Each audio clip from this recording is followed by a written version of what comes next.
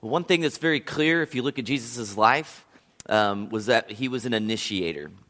And throughout the New Testament, there's countless scriptures that talk about that character quality in Christ. I'll throw some up here. Romans 5:8 says, "But God demonstrates his own love for us in this, that while we were still sinners, Christ died for us." Before we'd done anything to move towards him, he moved towards us. 1 John 4:19, "We love because he first loved us." John 15:16, "You did not choose me, but I chose you and appointed you so that you might go and bear fruit that will last, and so that whatever you ask in my name, the Father will give you." And so time and time again, we see this initiating nature of Christ. Jesus was never passive, and he was always very clear about what he was doing and where he was heading. From the very beginning of his story, when you look in Luke chapter 4, very early on, he comes back to his hometown, and he stands up in church one day, and he says, "Guys, this is what I'm about. This is why I came." And he said this, he said, "The Spirit of the Lord is on me, because he has anointed me to proclaim good news to the poor. He has sent me to proclaim freedom for the prisoners and recovery of sight for the blind, to set the oppressed free, to proclaim the year of the Lord's favor." And so if we're ever wondering as Christians what it is we should be doing, we could always just start there by proclaiming the good news to those poor in faith, those who are bound up and blind to their sin, that there's hope in Christ and there's freedom available to them in Jesus.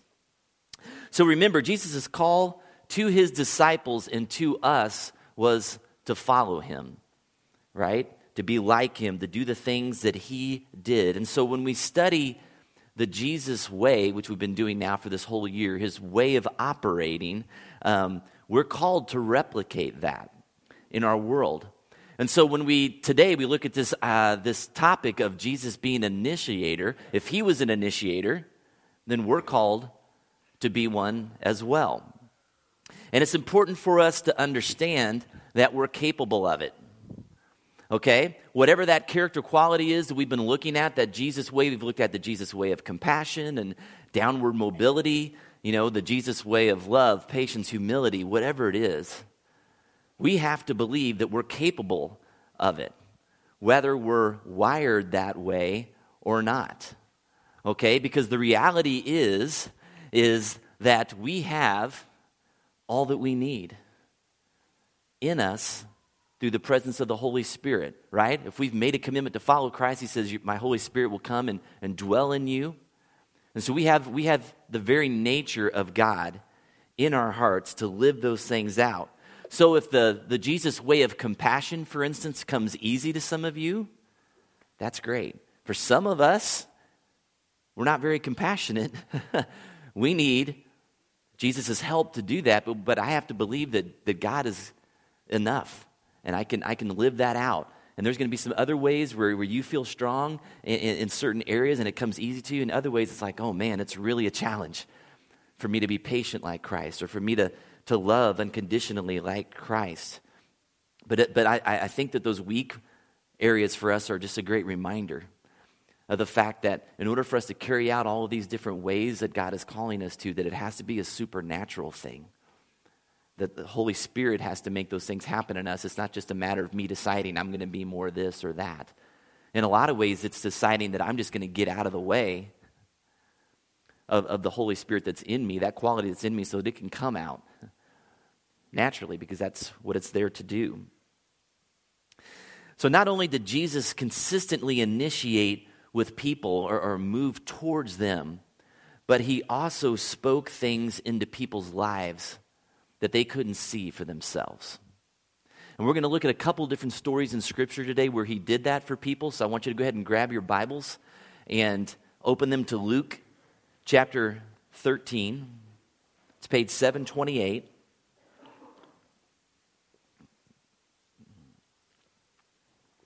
Luke 13.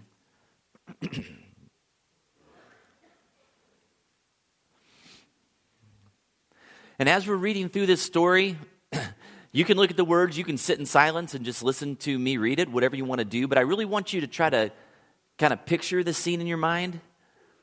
about like what that might have looked like, what emotions the characters in the story might have felt. Okay, I think it's important when we read Scripture sometimes that we take the time to do that and not just read it as a factual thing, but to understand that these are people like you and I that experience this firsthand, and all kinds of thoughts and emotions and feelings were going through them, through the crowd, the people watching it, through Christ as he's interacting. So let's look at verse 10. It says this: on a Sabbath, Jesus was teaching in one of the synagogues, and a woman was there who'd been crippled by a spirit for 18 years. She was bent over and could not straighten up at all. When Jesus saw her, he called her forward and said to her, "Woman, you are set free from your infirmity." Then he put his hands on her, and immediately she straightened up and praised God. So as you kind of tried to picture that in your mind and maybe try to connect with the feelings involved there, what stood out to you? What did you think about? Yeah, Renee? Okay, the hopelessness of this woman. Yeah, what else? Yeah. Jesus saw her. Okay, of all the people there, he noticed her. What else?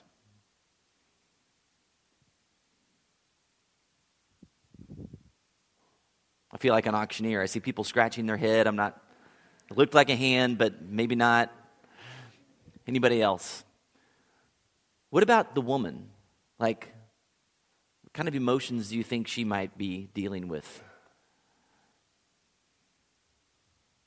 Yeah. She went from radical extremes. I mean, so she was probably lonely, alienated, hopeless. Yeah. Those things, and then it says, then immediately she straightened up. So she got to go from one extreme to another. Yeah, in a very short amount of time, she went from one extreme to another, of hopelessness, of pain, of rejection, whatever it might have been, to a totally new reality, right? So this story says that this woman is bent over. Okay? And sometimes, I don't know if you guys, have seen some elderly folks that are bent over, but it's sad to watch. And so, so she's viewing life through this reality. And I think when we're telling this story, I think it's true of her in a physical sense, but I think also it's saying something about her spiritual reality maybe as well. Because if you're bent over, all you can really see is the ground in front of you, which I think is kind of a metaphor just for all you can do is just kind of see your present circumstances. It's kind of hard to see beyond that. Most of us have an horizon that we can look and see quite a ways away. When you're bent over, it's like, this is all I have. And when you're like this, if I was trying to give a sermon like this, all I can see are just a few of you out of the corner of my eyes right now. And so I have a very limited perspective on the real reality when I can look up and see all these people, right? And so she has a very skewed perception of life. So needless to say, she needed some fresh eyes here, right? She had been this way for 18 years. And whether she liked her circumstances or not, I'm pretty sure that she had probably just grown used to it just being this way. This was her reality. You ever been in a place like that in your life? Maybe you're there now. Where you know that something is broken. Maybe it's a pattern of operating in your life that you just haven't been able to change, that just leads to destructive things. Maybe it's a relationship that just continues to be difficult and never really changes. Maybe it's your finances, or you can fill in the blank. But maybe over time, in that particular area of your life, you've kind of stopped believing that change is maybe even really possible for you. It's just been that way for so long. And here's the thing. Everyone around this crippled woman had probably gotten used to it too. Her friends, her family, This is just the way that she had always been, and it seemed like the way that she was always going to be. Our friends get used to our brokenness as well. So she needed fresh eyes. The people around her needed some fresh eyes to see a different possibility for what her life could be, that they just couldn't see anymore because it had just been too long. And so this woman had probably heard about Jesus, and she shows up at the synagogue, which is just a fancy word for a Jewish church. And what does Jesus do when he sees her? What does he do? He summons her to come forward, right? Can you imagine, like, if I looked out at some of you right now and pointed at you and said, hey, come forward right now. Like a lot of you in here would freak out, right? You'd be like, no. You'd crawl under the pew, right? It's intimidating. Holy cow, in front of all these people, right? Others of you would be coming up here and grabbing the microphone and singing a song, or who knows, right? But especially if you had an issue that was obvious to everyone, you certainly wouldn't want the extra attention. This is where I get back at my wife. So early on in our marriage, before we have kids, I think we went to Branson on vacation, and we went to Silver Dollar City. And it's the end of our day. We're almost out of the park. But for some reason, like, we stopped. If you know kind of where the entrance and exit is in Silver Dollar City, if you go through the gift shop, then there's kind of this open area where sometimes bands play and blah, blah, blah. So there's this show going on. I don't even remember what it was, a magic show or something. But we're kind of standing in the very back. And this guy goes, hey, we need 4 volunteers for this next thing. And if you know anything about my wife, I mean, her hand wasn't shooting up. But he pointed to her and said, you in the white shirt back there, come on up. And so I'm just like, I just immediately start laughing because I'm like, oh, man, she's going to hate this. And he didn't tell us what they were doing. So she gets up to the front, and there's like a stage, and they put a table out, and they put a bib on everybody, and it's a pie eating contest. But it's one of those where you can't use your hands. So it's like sticking your face you could not come up with a worse activity for my wife to have to do in front of everybody, and I'm in the back just loving it. Loving it. And she just gives me this look, oh my gosh, of death. So it was awesome. So, yeah. But not only did Jesus call her forward, okay, but he offers her healing.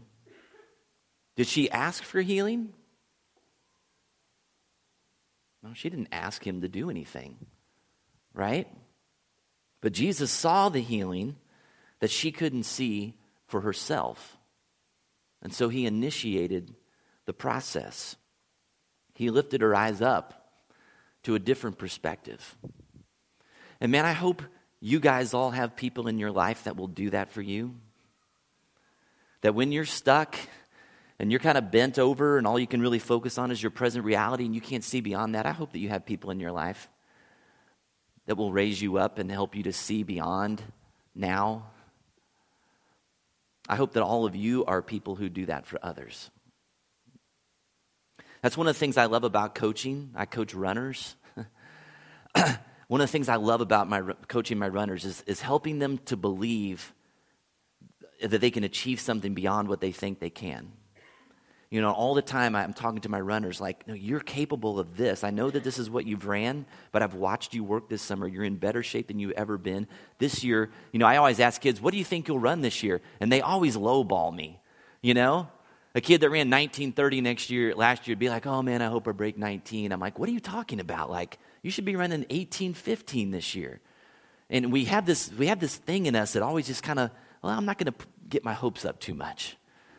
And I try to, I'm not going to tell them something stupid. If I know they haven't been working out, I'm going to say, oh, you're going to run 17 minutes this year. I'm going to shoot them straight. But if they've been working and they're a different person that's coming back to me this next year, I'm going to be like, man, you're capable of this.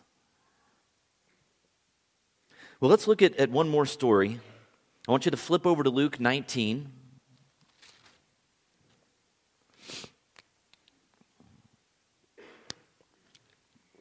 This story is pretty familiar to a lot of us. Start in verse 1. It says, Jesus entered Jericho and was passing through. A man was there by the name of Zacchaeus. He was a chief tax collector and was wealthy. He wanted to see who Jesus was. But because he was short, he could not see over the crowd. So he ran ahead and climbed a sycamore fig tree to see him, since Jesus was coming that way. When Jesus reached the spot, he looked up and said to him, Zacchaeus, come down immediately. I must stay at your house today.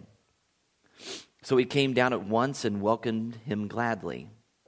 All the people saw this and began to mutter, he has gone to be the guest of a sinner. But Zacchaeus stood up and said to the Lord, look, Lord, here and now I give half of my possessions to the poor. And if I've cheated anybody out of anything, I will pay back 4 times the amount. Jesus said to him, today salvation has come to this house, because this man too is the son of Abraham. For the Son of Man came to seek and to save the lost.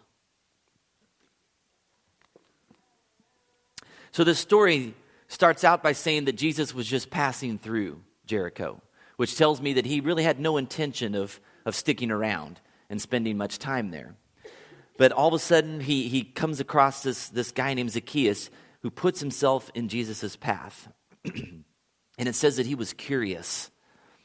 And he'd heard some things about things that Jesus could do. And Zacchaeus, it says, was a tax collector, which meant that he was a Jew who was working for the enemy.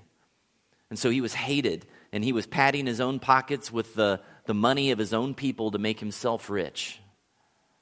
But at some point along the way, in the course of hearing about Jesus and who he was, and there had to be something in him that sparked this thing that made him want to go climb up in a tree to get a view of him, that maybe he started to think to himself, you know what, that's not who I want to be. And maybe this Jesus guy can help me. And so Jesus makes space for Zacchaeus. He carves out time for him in his schedule. He sets up this dinner meeting. And all of Jesus' actions are communicating to Zacchaeus, hey, you're worth the detour. You're worth my time. I don't hate you. And I've always wondered what happened between verses 7 and 8. Because you notice verse 7 that they're talking about coming to dinner. And then all of a sudden, verse 8, he just starts saying all kinds of stuff. Well, in between there's that was dinner time. And the Bible doesn't record what transpired in that conversation. But I have to believe, because of what Zacchaeus is about to say, that Jesus in that conversation had to have looked at him and said, man, you could be somebody so much different. You've got so much to offer people in Jericho. If you'd get your eyes off of yourself, and your own selfish desires. Because all of a sudden in verse 8, we see Zacchaeus stand up, and one of the first things you notice is that he calls Jesus Lord. Which means that he's putting Jesus in his proper place, and he's saying, you're master, you're Lord. That's significant. But then he goes on and he says, I'm going to give half of my possessions away to the poor, and anybody that I've cheated, I'm going to pay back 4 times. Like, I'm going to give interest. That is radical. A radical encounter. And I love how this little story ends, because it's just a reminder of his initiated nature. Once again, verse 10 says, for the Son of Man came to seek and to save the lost. And so I have a couple of observations I want to share with you from this encounter. From both of these encounters, actually, that I'd like for us to focus on. And first, I just want to give a couple of things that I think that the crippled woman and Zacchaeus had in common. And the very first thing that I noticed was that they both put themselves in the path of Jesus. Right? On that day, that woman showed up at church. On that day, Zacchaeus shows up for the Jesus parade, right? So the first question is just this, is are we showing up? Are we putting ourselves consistently in the path of Jesus and his people? And in some ways, you're all here, right? So I'm kind of speaking to the choir this morning. You guys are putting yourself in the path, at least today. But that's just step one. That's a good first step, okay? But the story doesn't end there. Another trait that they have in common is that when called, they responded. Right? When Jesus looks at this woman in the crowd and says, hey, come forward, she came. Despite her fear, despite her shame, despite maybe whatever hurdle she had to get over in terms of like past religious people who had promised her healing, she trusted Jesus. And that was significant. Zacchaeus, when called, he came down out of that tree. A place of curiosity to a place of intimacy, right? To your house for dinner. And there are some of you here this morning that are just kind of curious. You might be sitting in the balcony or in the back row or on the side somewhere. But you haven't really crossed over that line of, maybe I need to trust God a little bit more.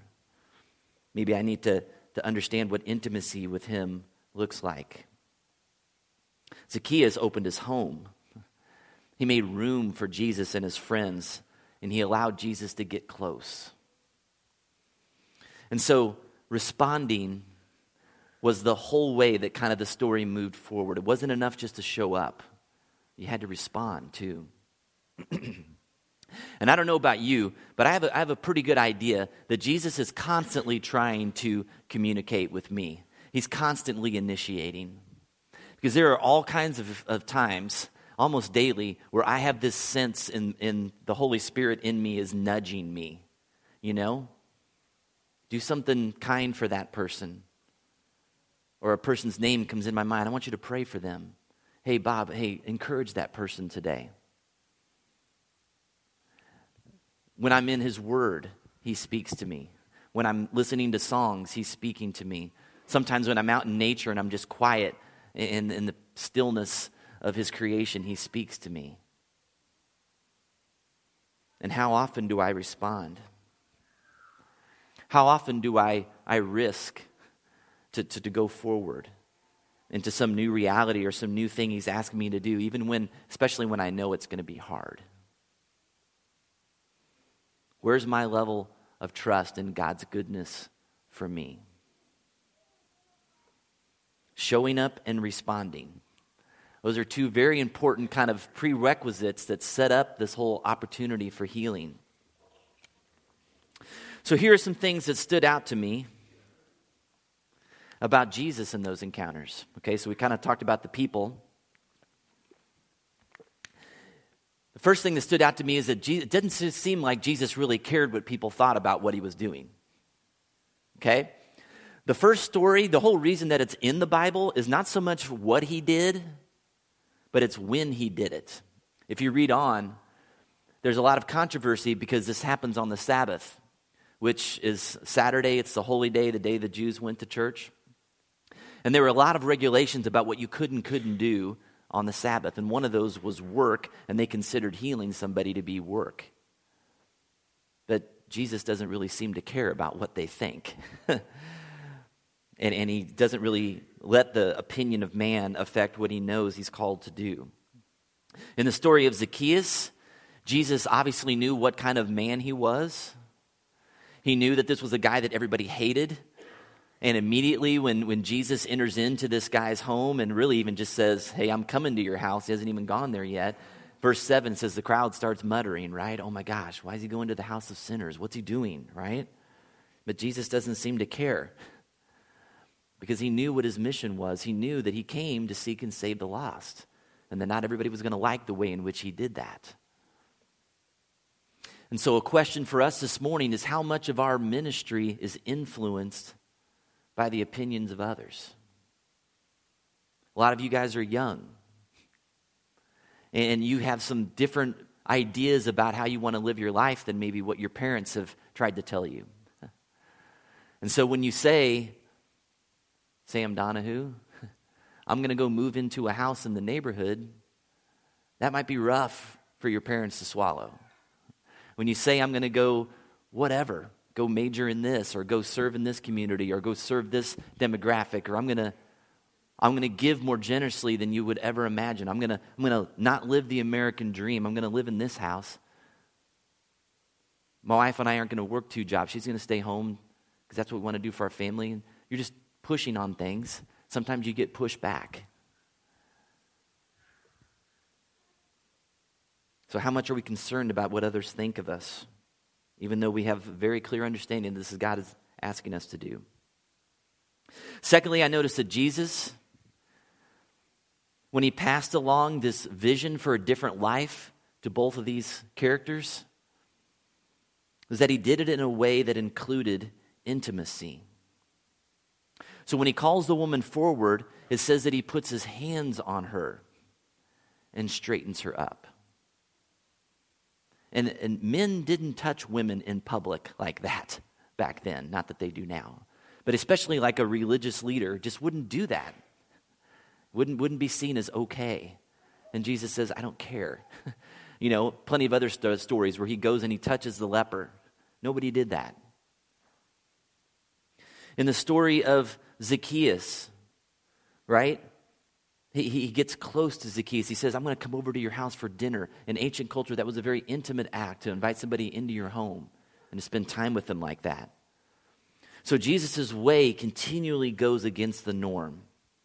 And the people and their needs superseded whatever the culture thought was acceptable. And nothing that Jesus ever did was done at a distance. He didn't just sit back and just write checks for good things and put them in the mail and say, hope somebody feeds that person over there on the other side of the world, which is a good thing. But there's also times when we need to get eye to eye with people. We need to be intimate. We need to get up close. Jesus always had that kind of look you in the eye kind of ministry. He made time for people. So here are some challenges for us, well, at least for me, all right? In both of these stories, and really a lot of just the examples of Jesus pursuing people throughout Scripture, most of the time it involved the marginalized. People who frankly had issues. The crippled, the lame, the lepers, the poor, the blind, the prostitutes, the tax collectors, the sinners, you name it. And you see, it's easy to initiate and to pursue and to spend time with people who come easy for us, right? People of the same socioeconomic level as us, people of the same race as us. Fill in the blank of whatever makes you feel comfortable. We all like our interactions to be non-awkward, right?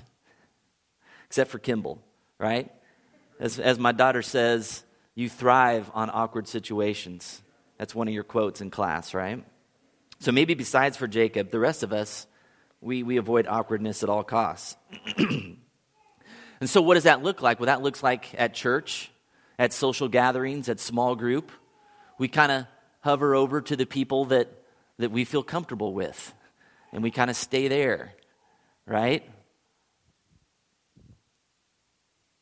Here's a new thought. In order to be like Jesus, maybe we need to look around and start asking ourselves the question, who's the burdened soul I can pursue? Who's the lonely person sitting off in the corner? Who's the marginalized? Who's the needy person that I know is probably going to cost me something to come alongside them and to enter into relationship with them? Another challenging application here is to consider the way that Jesus called out a new reality for the woman and for Zacchaeus. So what's the vision for healing that we have for other people in our life? I want you to take some time to think about the people just right now that God has surrounded you with. A friend, family member, co-worker, teammate, whatever it might be. How are they stuck in broken places? What have they gotten used to that looks like bondage and settling for less? And how have you gotten used to it too? Can you ask God to give you a different vision for their life? And maybe the opportunity to be a person who might be able to cast that to them? To raise their eyes up from that bent over place that they're in? And not just do that, because that's in some ways the easier part, but also to make the commitment to walk with them towards healing and freedom. Because I'll tell you guys from experience that is the fun stuff.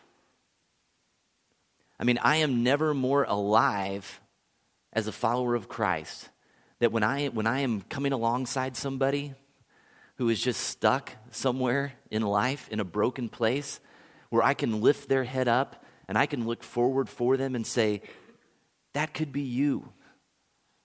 That could be your life. You don't have to stay here. Let's go, man. Here's what's true about you that you're missing. Here's what's true about God that you're missing. Here's what's true about the power that's in you through the Holy Spirit that you're missing. And let's go. I'm going to take your hand. We're going to go together, right? And what that might look like for you, I'm going to pray for you every day. I'm going to call you. I'm going to text you. I'm going to encourage you. I'm going to meet with you every week for however long it takes until we get some traction in this new reality. That's when being a follower of Christ gets fun, people. When we're setting some captives free.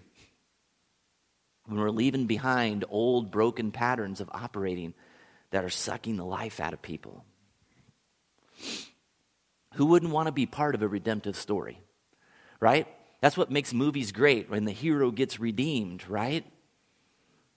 So why don't we enter into those arenas more often?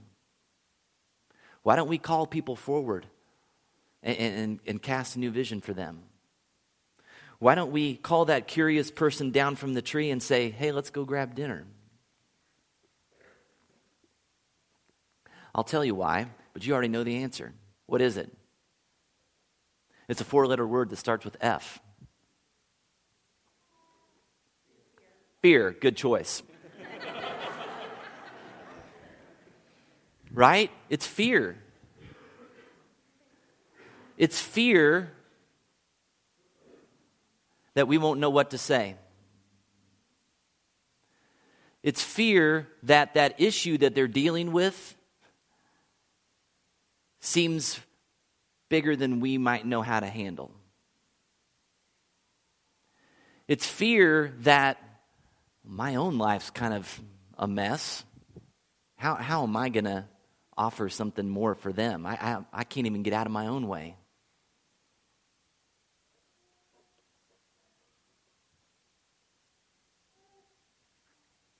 And guys, those are all legitimate concerns.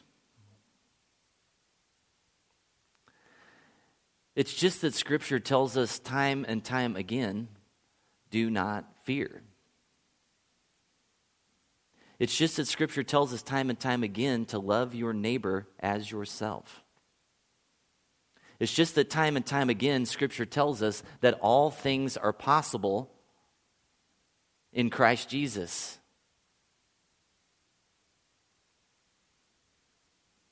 That it's not about our capacity to love other people or to cast vision for other people, but it's about His capacity that's in us, right? Because what is true is that we are more than conquerors in Christ Jesus. Supermen and women.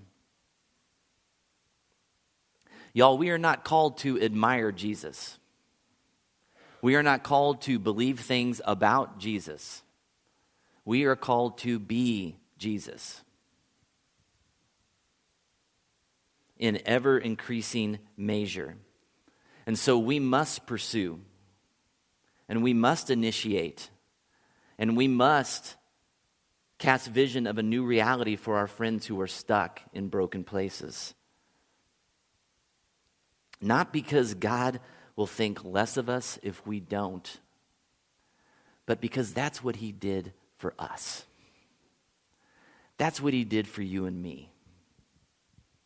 When I was the marginalized, needy, demanding sinner, he entered into my reality and met me there. And he said, Bob, this is the life I have for you. And it's better than what you're settling for now. And I can change you. And I'm going to walk with you for the rest of your life and continually make you more like me in the process. And guys, if you've received that gift from Christ somewhere along your journey, that is not something for you to keep to yourself. It's not just good for you, it's good for everyone, right? That is a gift to be shared.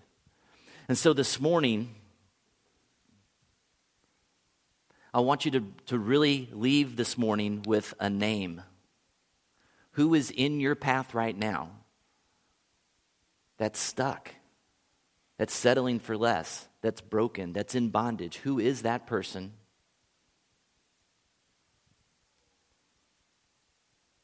Can you pray for them right now? Can you pursue them? Can you initiate with them? Can you commit yourself to speak a new reality of healing and freedom into their life? Not from a distance, but up close and personal. Right when I finished typing this Friday, I was on Twitter and this message popped up. It's a quote from C.S. Lewis. It says this: "My own eyes are not enough for me. I will see through those of others." Isn't it crazy just the timing of things like that? I was like, oh, okay. Man, we need that, guys. There are people right now that need your eyes to see something different for their life. God is asking you to initiate with them, to love them enough to not leave them stuck. There are some of you in here who need somebody else's eyes, and you might need to initiate a conversation with somebody who you think might be able to help you and say, hey, this is my reality. I've been stuck. I'm here. I don't want to be here. Just kind of like Zacchaeus, right? He went and put himself in somebody's path who he thought could help him. Maybe you need to find that person who you think, that person could help me. And put yourself before them and say, please, show me a different way. Let's pray. Heavenly Father, we thank you for these stories today. But man, they hit so close to home. Because in so many ways, every one of us is the crippled woman. Every one of us is Zacchaeus, the person that's betrayed others, the person that's stolen and lied. And if we're in Christ, every one of us is the Jesus figure. We're the person that can offer freedom and hope. We're the person that can cast vision. So whatever side of the fence we find ourselves on today, the one in need or the one that has something to offer, and a lot of times it's somewhere in the middle, God, I pray that we would just be a brother and a sister to one another. I pray that whoever you're putting on our hearts today, that we would love them enough to initiate a conversation with them. I pray that we would expand our capacity, our social circle, to include those that are a challenge for us, that are burdened souls that just drain us, that are marginalized people that demand a lot of us. God, those are the people that you came for too. Those are the people that you love. Help us to remember how far you came to get each one of us and increase our desire for others to be freed and to be healed as well. I pray in Jesus' name.